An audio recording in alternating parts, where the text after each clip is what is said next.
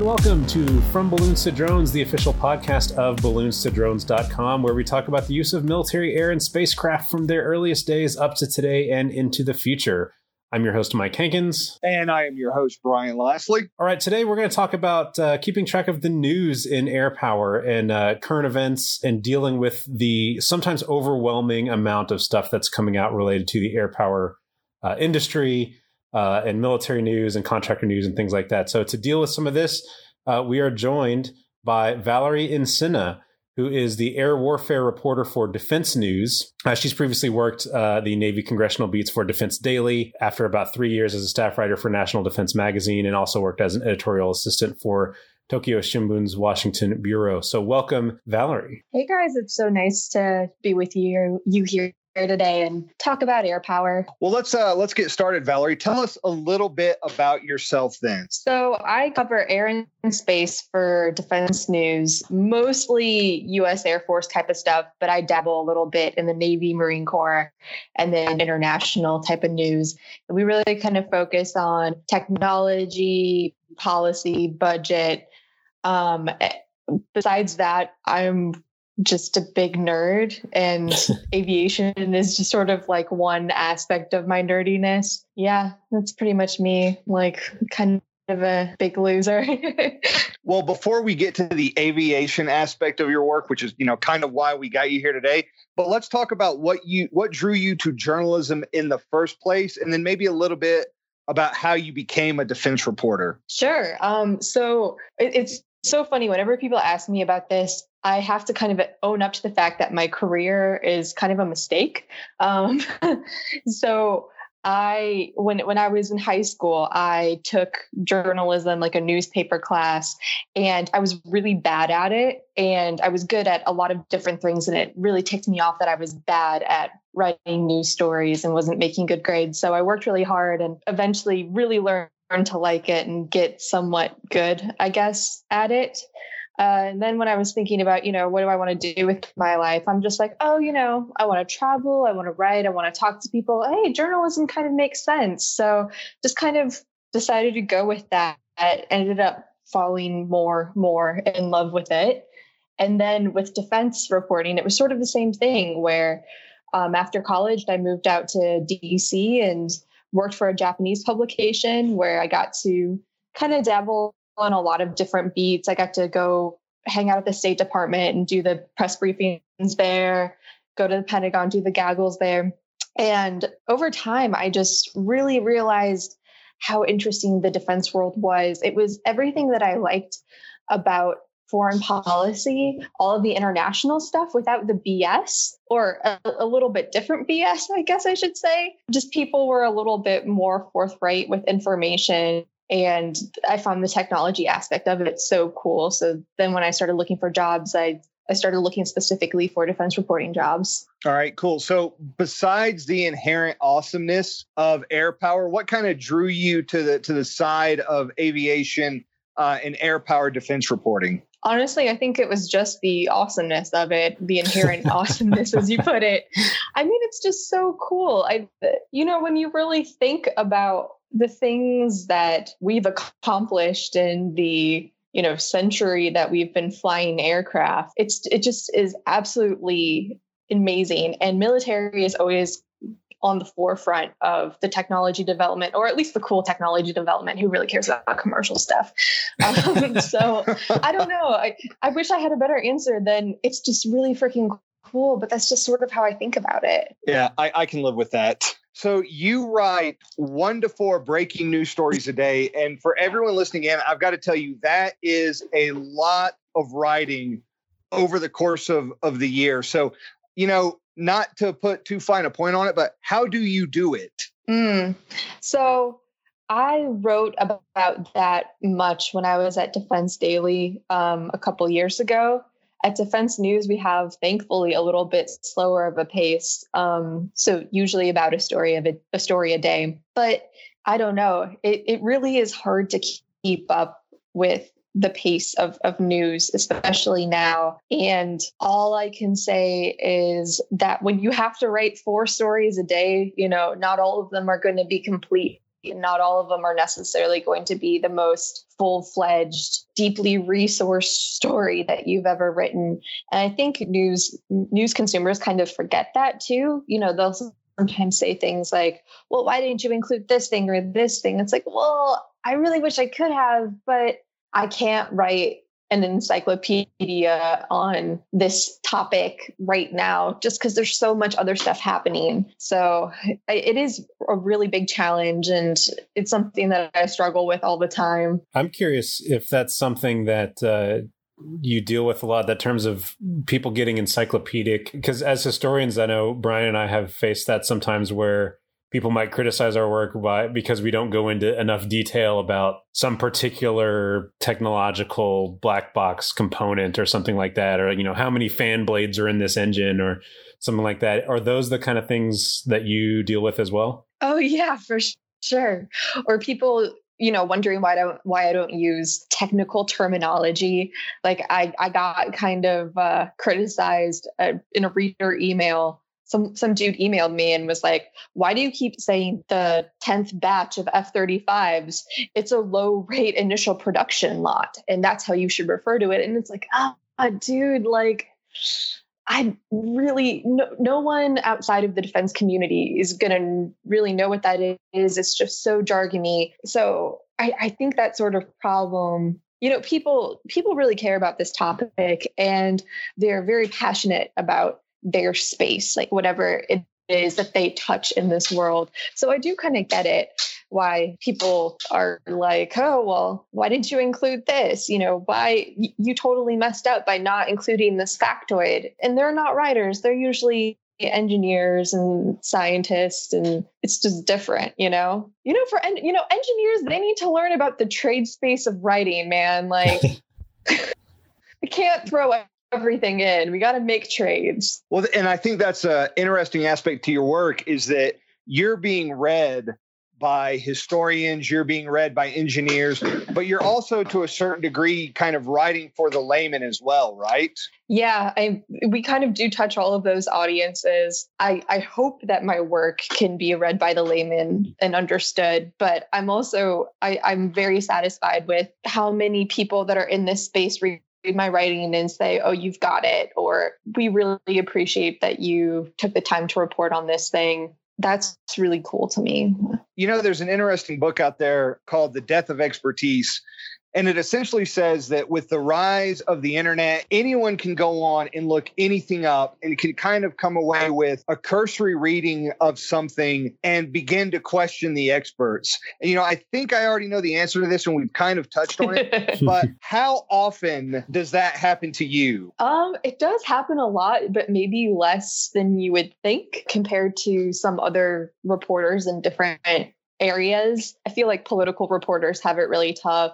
Commercial tech reporters have it really more tough than I do, because the aviation and defense world is so knit. And once you kind of establish credibility, you have a bunch of people that are willing to go to bat for you. So it's a very nice community to be a part of. But every once in a while, you do get someone that just wants to start a fight because they think they know more than you. A couple of months ago, I posted some like Space Force related story, and some random dude didn't follow me. I have no idea how he ever got to my Twitter. But he saw a post that I made where I basically made the point that U.S. Space Command and Space Force were different, and we still had to wait on Congress to establish the Space Force. And this guy was like, no way, you're totally wrong. Trump already has established a Space Force. And it's like, no matter what I could say, I couldn't convince him that he was wrong, even though I was like, no, here's all the reporting I've done. Here are the stories I've broken about this. I literally was the person that pushed this news out into the world. And at one point,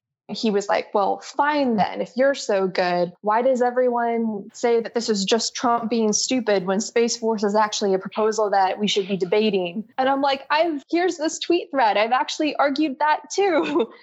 Some people, they just don't they want to be right. They don't want to learn. They don't want to discuss or debate. You can't do anything about that, though. Well, I think that kind of brings up an interesting aspect to what we do. And for any of our listeners that don't know, and I doubt there are many of them, but Mike, Valerie, and myself, we are all active on Twitter on the daily. So, is Twitter where you get the most pushback?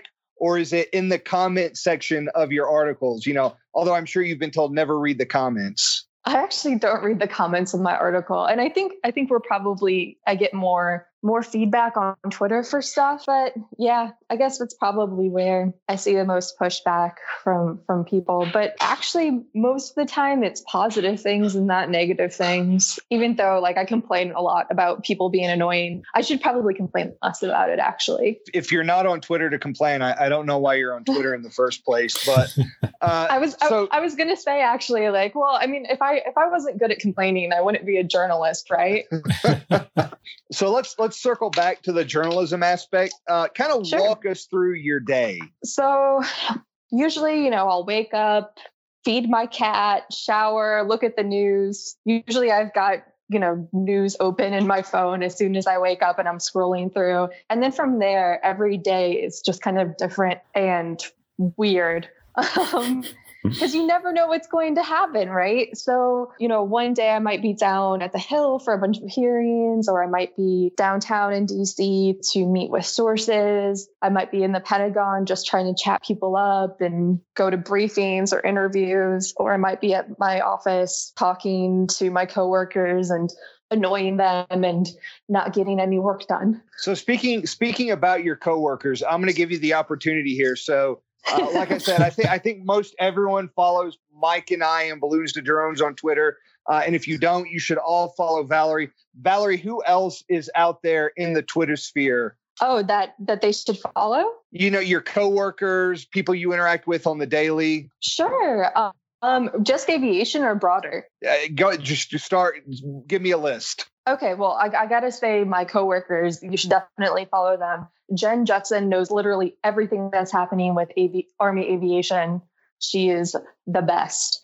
Aaron Mehta, he had my job before I had my job. Now he's our Pentagon correspondent, and he's really smart. He writes a lot about international sales and international arms sale policy, drones, stuff like that. Kelsey Atherton, he works for our sister publication, C4ISRNet. And so he writes a lot about just cool technology, EW, drones, AI, all of that cool stuff that goes into the aircraft that we find freaking awesome. David Larder, he does the Navy stuff. He's all right. No, he's awesome. Besides that, let's see. Oh yeah, and I got to throw out some love for Joe Gould, who's our congressional reporter, because he, I can't be everywhere, and a lot of times he will be the person up on the Hill writing stories about the interplay between Congress and the Air Force, or Congress and Navy aviation, or something like that. So he's also a great person to follow. Otherwise, my friends, right? Oriana Pollock, she's great. Marcus Weisgerber. We've got the defense reporter circle has such a great group of reporters. I would just say follow all of us. We all work really hard to get scoops. Yeah, and they all do a good job. I'm curious if you think there's, major differences or maybe major similarities between the defense reporting kind of group versus kind of a maybe normal news reporting. What are the things that are unique to your job that you wouldn't find maybe in a traditional journalism type of job? That's a good question. I think one thing that stood out to me when I was, a young reporter in DC trying to figure out what I wanted to cover, one thing that stood out to me is how friendly the Pentagon press corps was and how there was a sense of camaraderie between everyone. I think that's really special, and I don't think you get that among White House correspondents or State Department correspondents so much. There is a real friendliness, and let's go out and hang out and have beers. And a lot of us are friends outside of work. I think that's really different. I think maybe the other thing that is different than other sectors is the level of, how to say this? Maybe not the level of access, because there are a lot of other types of journalism where you get access, but there are just so many different players in defense, and there's so much money involved and there's so many stakeholders. There are really a lot of people that you can reach out and get information from, which makes it a lot of fun. I imagine your readership is really diverse, from military folks to contractors to just people like us that are just interested in it because we're nerds. Who would you see kind of as your primary audience, or who maybe there's a better way of phrasing it? Who do you think should be reading you most, if you know what I mean?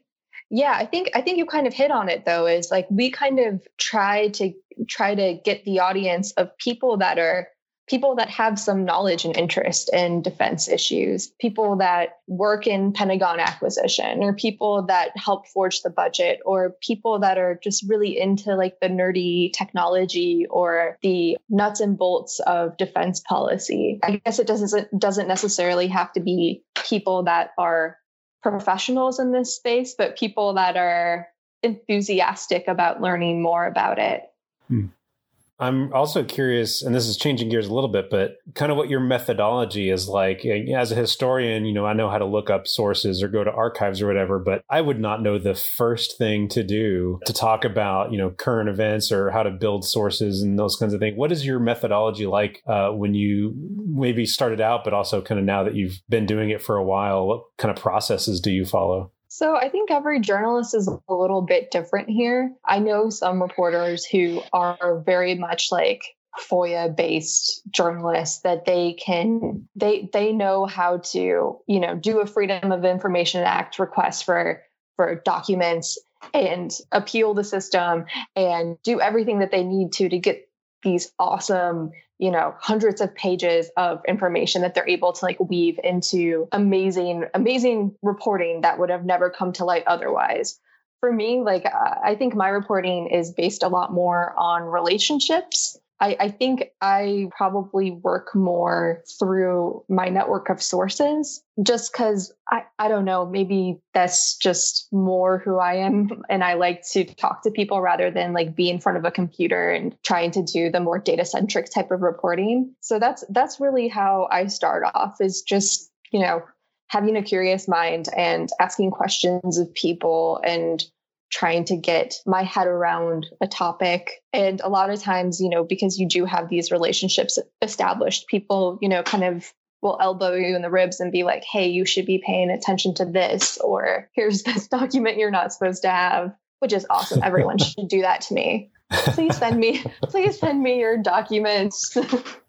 It's really encouraging to hear, that it is so relationship based. And you were talking about how things are more friendly than one might expect, with the military. And I don't know, I'd just be curious to see you expand on that a little bit and just kind of talk about what it feels like day in and day out to hang out with these folks, or if you notice, certain groups being more withholding than others. I'm thinking about like different military services, but also like contractor companies versus the armed services, things like that. Do they all feel kind of different when you interact with them, or are they all pretty open and friendly? Oh yeah, for sure.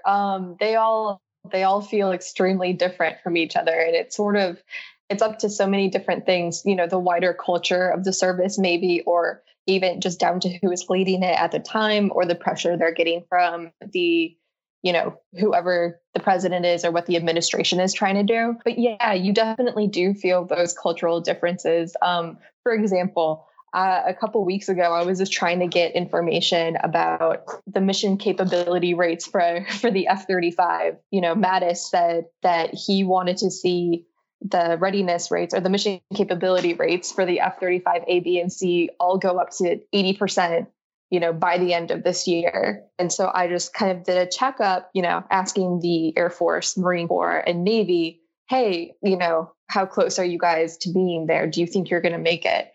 And it's kind of funny, and I don't say this to badmouth the Navy or the Air Force, but they sort of like didn't really know. They were like, I don't know, we kind of need to reach back to the JPO, or have you talked to OSD about this? And, they kind of were a little bit more squirrely, but call up the Marine Corps. They're like, okay, ma'am, we'll get you the information. And then like 3 hours later, they're like, I know we're 30 minutes later than your deadline, but here's the statement. I'm like, thanks, guys. The Marine Corps is kind of maybe easier to work with sometimes. You mentioned who's leading the service. And one of the things I found, going back into archives and especially into things like personal papers and diaries, is a lot of these, historical figures who I've researched kind of come off as real people. And I think that's also probably the case with what you do, because you do interact with the Secretary of the Air Force, the Chief of Staff of the Air Force. And so if you could just take a minute to talk to them or talk about them kind of as people and not as figureheads, as it were. Oh, about the Secretary of the Air Force and Chief of Staff of the Air Force? Sure.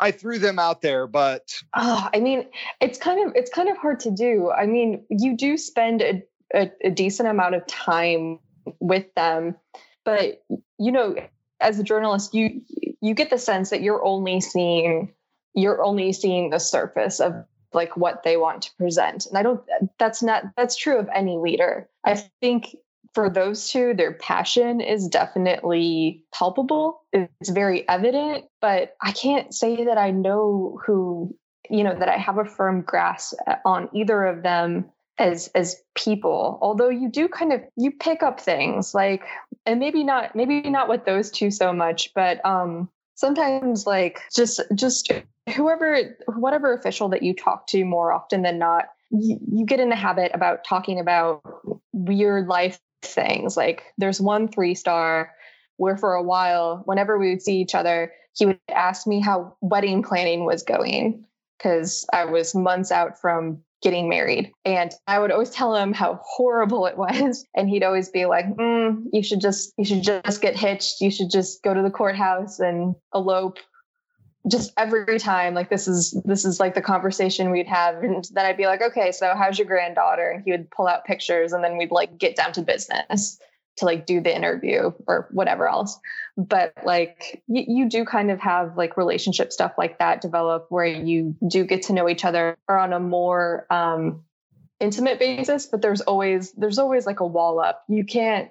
You always know as a journalist, you have to verify information. You can't necessarily trust anyone just because you feel like you like them as a person. I don't know if we'll leave this in or not, but since you mentioned the F-35, I feel compelled to ask, what are your thoughts on it? Yay or nay? Is it a good or bad airplane? Oh, God. I can't answer that because I have to write about it. It's just like, and I'm not a pilot, like I'm not an expert. All of the pilots that I've talked to that fly it, they love it. At the same time, it's evident there's still a lot of problems that need to be worked out. It's very evident that we spent a lot of money, probably way too much money on this aircraft than we should have. But it's for me, it's such a complicated topic. Every time someone is like, is it good or does it suck? I'm like, I don't know. Like, Well, it's really interesting that you say complicated topic, because in another one of our episodes, we had a similar conversation, and everyone wants to kind of boil things down to the lowest common denominator. So it always ends up, well, what would win in a dogfight, the F-35 or a MiG-29? And you kind of go, oh my God, kill me. Kill me. It is so much more complicated than that. Right. Yeah, I hate those type of conversations. I get why people are interested in that. I don't think it's irrelevant. Like I'm not one of those people who subscribes to the idea that, oh, we're beyond that now. We're beyond a dogfight. Although who cares what I think personally, like I'm a journalist, who cares what I think? But at the same time, I wish that people would ask different questions sometimes, that they would evaluate things a little bit more broadly, or at least try to understand like, okay, so what is this weapon system actually trying to do? And is it doing it properly? Not so much as like, oh, it doesn't dogfight as good as the F-22. It sucks. Like, well, they're designed to do different things.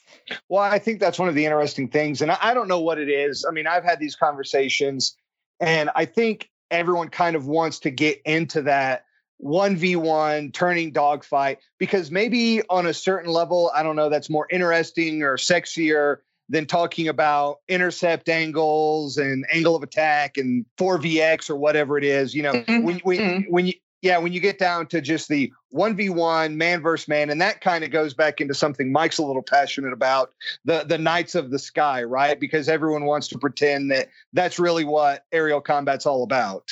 Mm-hmm. I mean, like, what happens when air forces are able to field, swarming drones or attritable drones? Like, how does that change things? Like, are you going to be dogfighting the exact same way then in, 1v1 or 2v2 formation type of stuff? It just seems like, it's an important discussion to still have, but we got to broaden this a little bit. Like we need like the Picasso of air warfare to like make this a little bit less traditional, because I think technology is advancing so quickly. Yeah, no doubt about technology advancing quickly. And with regards to air warfare and technology change, here's a plug for Munch Fino's book, Tiger Check. If you don't have it, go get it. A great look at how technology and air warfare changes over time. No, I don't have that. I wasn't look that up. I wasn't speaking to you in particular. That was I was speaking out into the ether. Like I wasn't giving you a reading assignment. Yeah, I know. But I was like, maybe I should read that. All right, I want to ask my last question. Uh-oh. All right. So it seems that cats have become this season's must-have for the air power enthusiasts. Our host, Mike, has Barry. Carol Danvers, Captain Marvel, has Goose. And you have Vlad the Impaler. Is that correct? That is correct. So tell me why cats are like the must-have accessory for all air power enthusiasts right now. I think it's because we all have great taste. I don't know. Cats are just cool. I feel like cats are sort of like pilots, where they're a little bit lame, but they're also very cool. Like, I don't know. We're going to do an entire episode on how cats are like pilots in the future. That'll be my next book. I'll take that back. Pilots are definitely not as cool as cats. I mean, like, cats are so independent. You can't tell them what to do necessarily.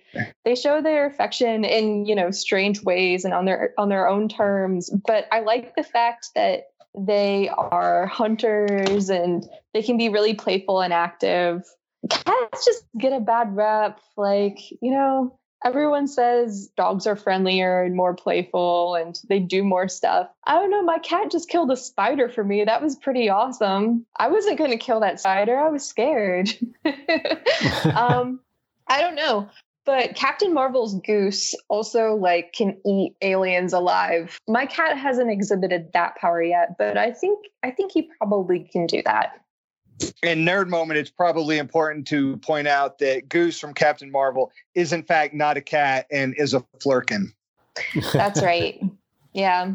It's sort of like how Crookshanks in Harry Potter was not a cat. He was not a nargle? It was something weird.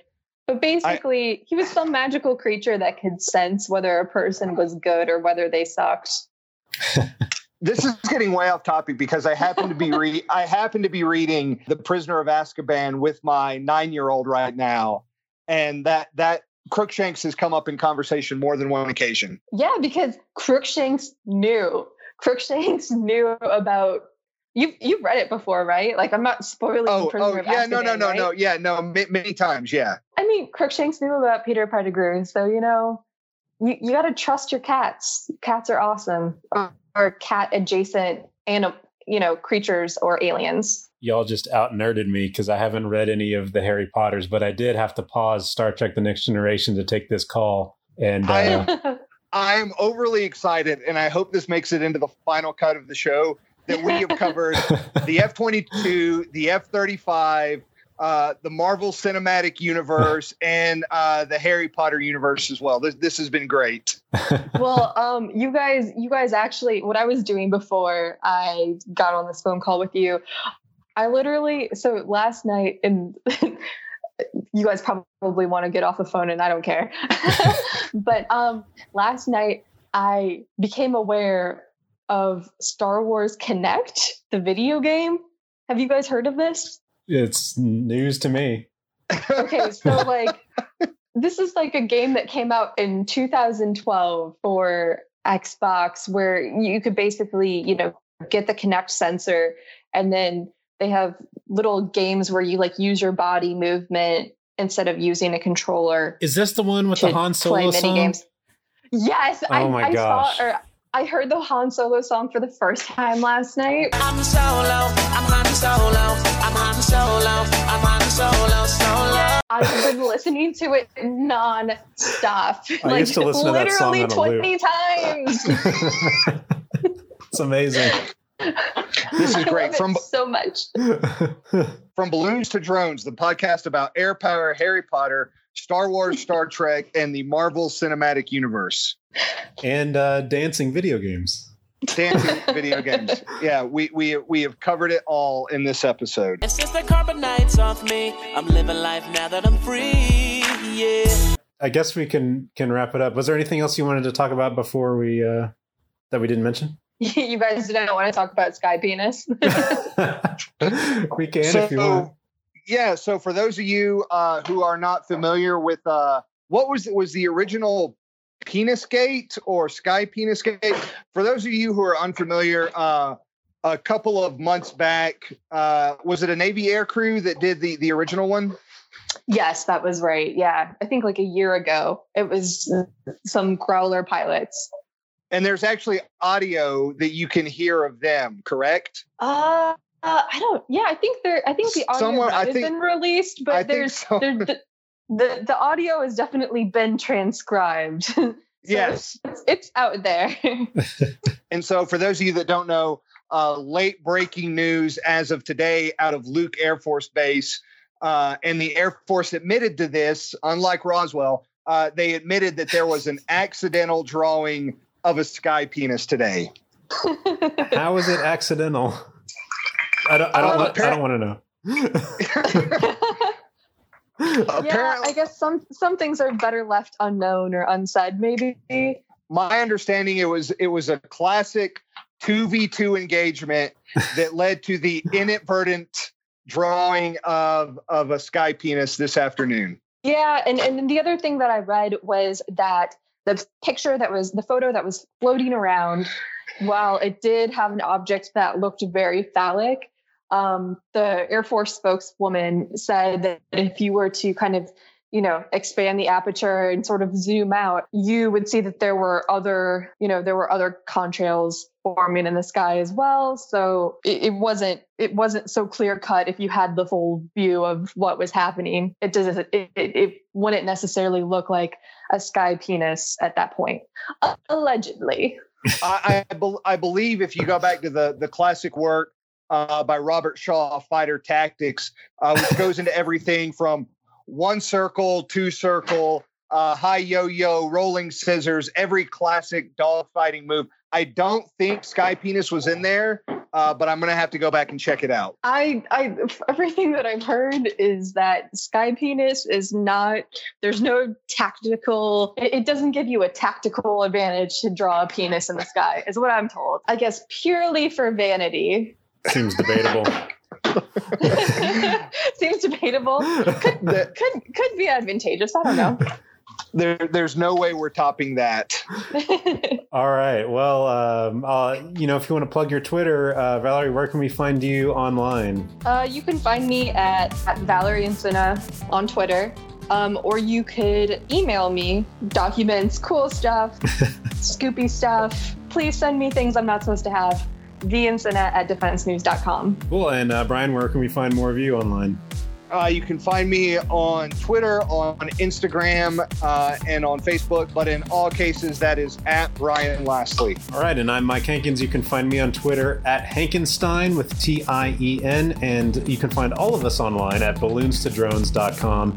Our music was created by Jason Davis at Digital Fish Media, which you can find on Facebook under digitalfishmedia.org. And if you'd like to send us an email, please visit balloonstodrones.com/contact. And if you'd like to submit an article for us for publication, please do so at balloonstodrones.com/submissions. Thank you, and we'll see you next time.